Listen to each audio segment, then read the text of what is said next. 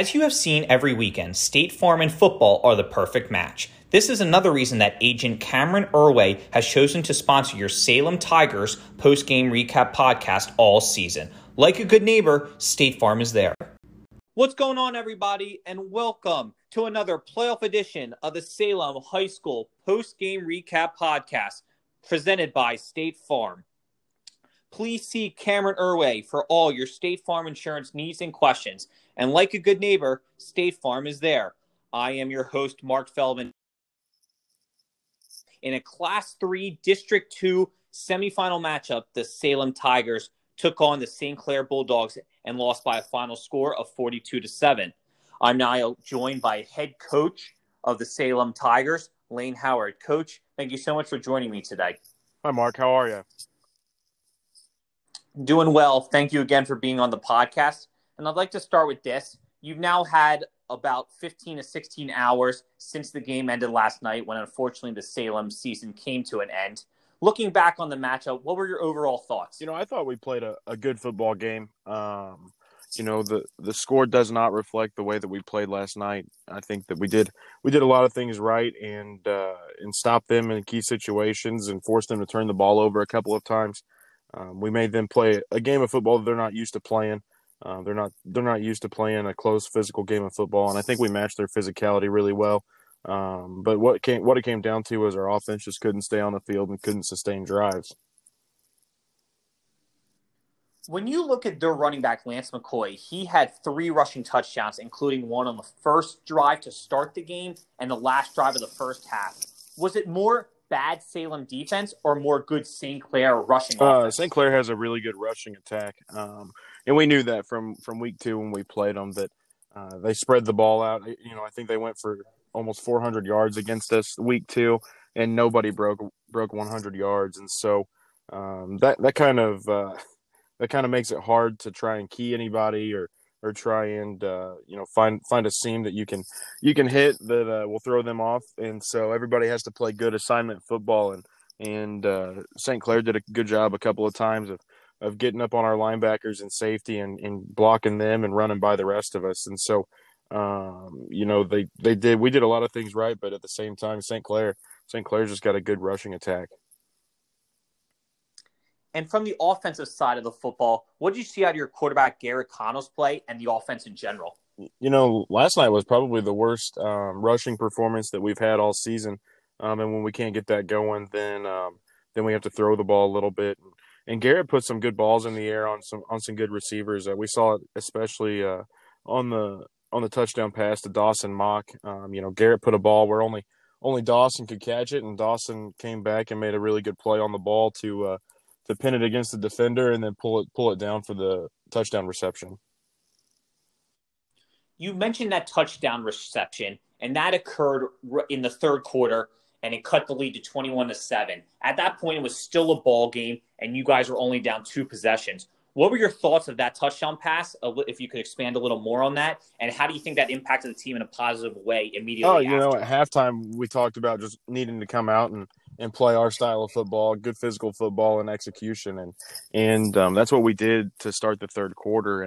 And so I think we were in good position to be successful. And I think that we're always trying to stay positive, always trying to move in a good direction. And I think that touchdown kind of gave us a little bit of life and just showed everybody that we weren't going to lay down and lose the fight right then. When you look at this season in totality, we've mentioned throughout multiple podcasts that there have been players in and out, the state of Missouri dealing with COVID, your Class 3 District 2 tournament dealing with a lot of stuff, and it's always about the players. But I think a key aspect to talk on and let you touch on is the parents, how supportive they are of their kids, taking them to practices, supporting you in the program, having their back behind it. So what would you like to say to all the parents listening and everyone that supported the Salem football program? I think it's important to recognize the parents for all they do for not just the players, but for the program and then the community as a whole. Our parents feed our boys after games, and they take care of providing snacks and they're always so willing to make sure that their kid's healthy, ready to go, but also that other kids are being transported and taken care of also. And so we've got a good group of parents that kind of leads a good group of kids. And so I think we've got a just a good core group of supporters all around the community that have bought into the program and really love Salem Tiger football. Something that I now want you to touch on, which I think is very important, and we talked about this off the air as well, is how exciting and how proud you are of your senior class. They have gone through so much in their 4 years in the Salem program, and unfortunately with their season coming to an end last night, I really do believe they deserve some recognition. So I'm going to let you take a moment and just describe the senior class and the individuals that really stand out to you, and how proud you are of them as their career comes to a close. Yeah, this is a pretty small group of seniors. We only have 6 on the team right now that finished out the season, and so I feel like all of them have grown a lot. This is my first group. Whenever I moved back to Salem, I started coaching middle school football, and this is my first group of 8th graders, and so I've kind of moved up throughout the years with them, and so just the progress that they've made. We had Caden Camden playing quarterback when he was in middle school, and that wasn't really a position that he could be successful in. So we moved him to tailback and figured out that he could he could be elusive and hit seams well and run away from guys. And so we put him there, and he's carried the load for our offense the last 2 years. Sam Chase is a kid that moved in the last couple of years, and a kid that gives you all of his effort and all of his heart every play and every day in practice. And so he's a kid that, I was telling his family last night that I wish that we could have him for a couple more years, just because, the development that we've seen and the effort that we get out of him. Earl Jarvis is a kid that, we got him to grow as an individual and as a player. And he started as a junior, and he's a kid that always does what he needs to and always does what he's asked to do. And he's always in the right spot. And, he puts us in positions to be successful. Getting down to the last 3, Dawson Mock is, a kid that he leads our team in receiving yards and receptions, maybe in touchdowns now, and definitely in interceptions on the defense. And so he's a kid that we've leaned on the last couple of years to be our go-to receiver. A kid that's got a lot of passion for the game and a lot of love for the team, and he'll be missed. Dylan Thompson is a kid that has always been kind of close to me, and a kid that I've worked with a lot to check his attitude and get him in the right mood for games, and we've always had conversations at practice and at games about which Dylan Thompson shows up, and the last 4 right Dylan Thompson has showed up, and he's really made a difference in our football games. And lastly, Brandon White's a kid that we tried our hand at running the ball with him, and we weren't able to be successful with that, so we put him at guard, and we use him a ton to pull and get to linebackers and block safeties and pass protect, and he's a good defensive lineman too.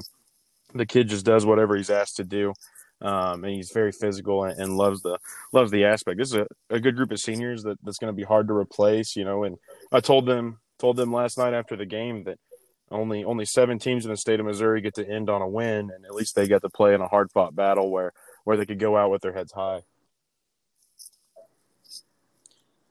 Just listening to you talk about the seniors, it really, you can hear right through the interview and the phone that how proud you are of those guys, and it really shows that the Salem football program is one knit community and really all together.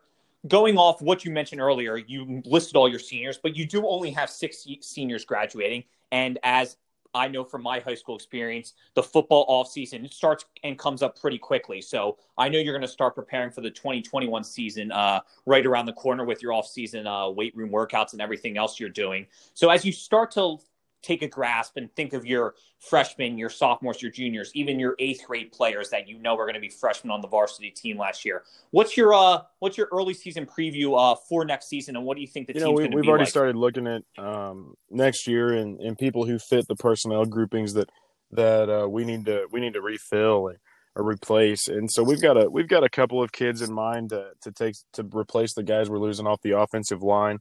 We may shift some guys around there again. I'd like to not do that, but I think that might be something we look at. The backfield and wide receiver will be a hard replacement for us. our leading receiver and our leading rusher. But I think we've got some guys that are ready to step in and take care of that. And then defensively, we've got guys that we've been repping at those positions to take over or fill in and whenever we need them to. So I think we'll be in good shape next year when we get started. And like you said, that offseason starts pretty quick. So hopefully we see some good growth in the next 7 or 8 months before camp starts next summer. Coach, I really would just want to say a big thank you for coming on the podcast today, for coming on the podcast each and every Saturday throughout the football season.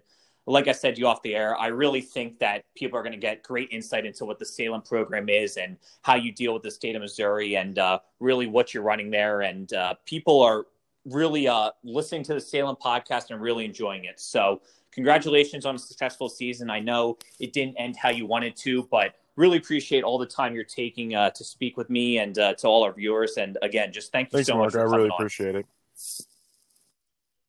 For Coach Howard, I'm Mark Feldman saying so long and have a great day. Life is full of challenges, and State Farm has been and will continue to be there for you when you need us. When you need insurance, think of Agent Cameron Irway, a proud sponsor of your Salem Tigers post-game recap podcast.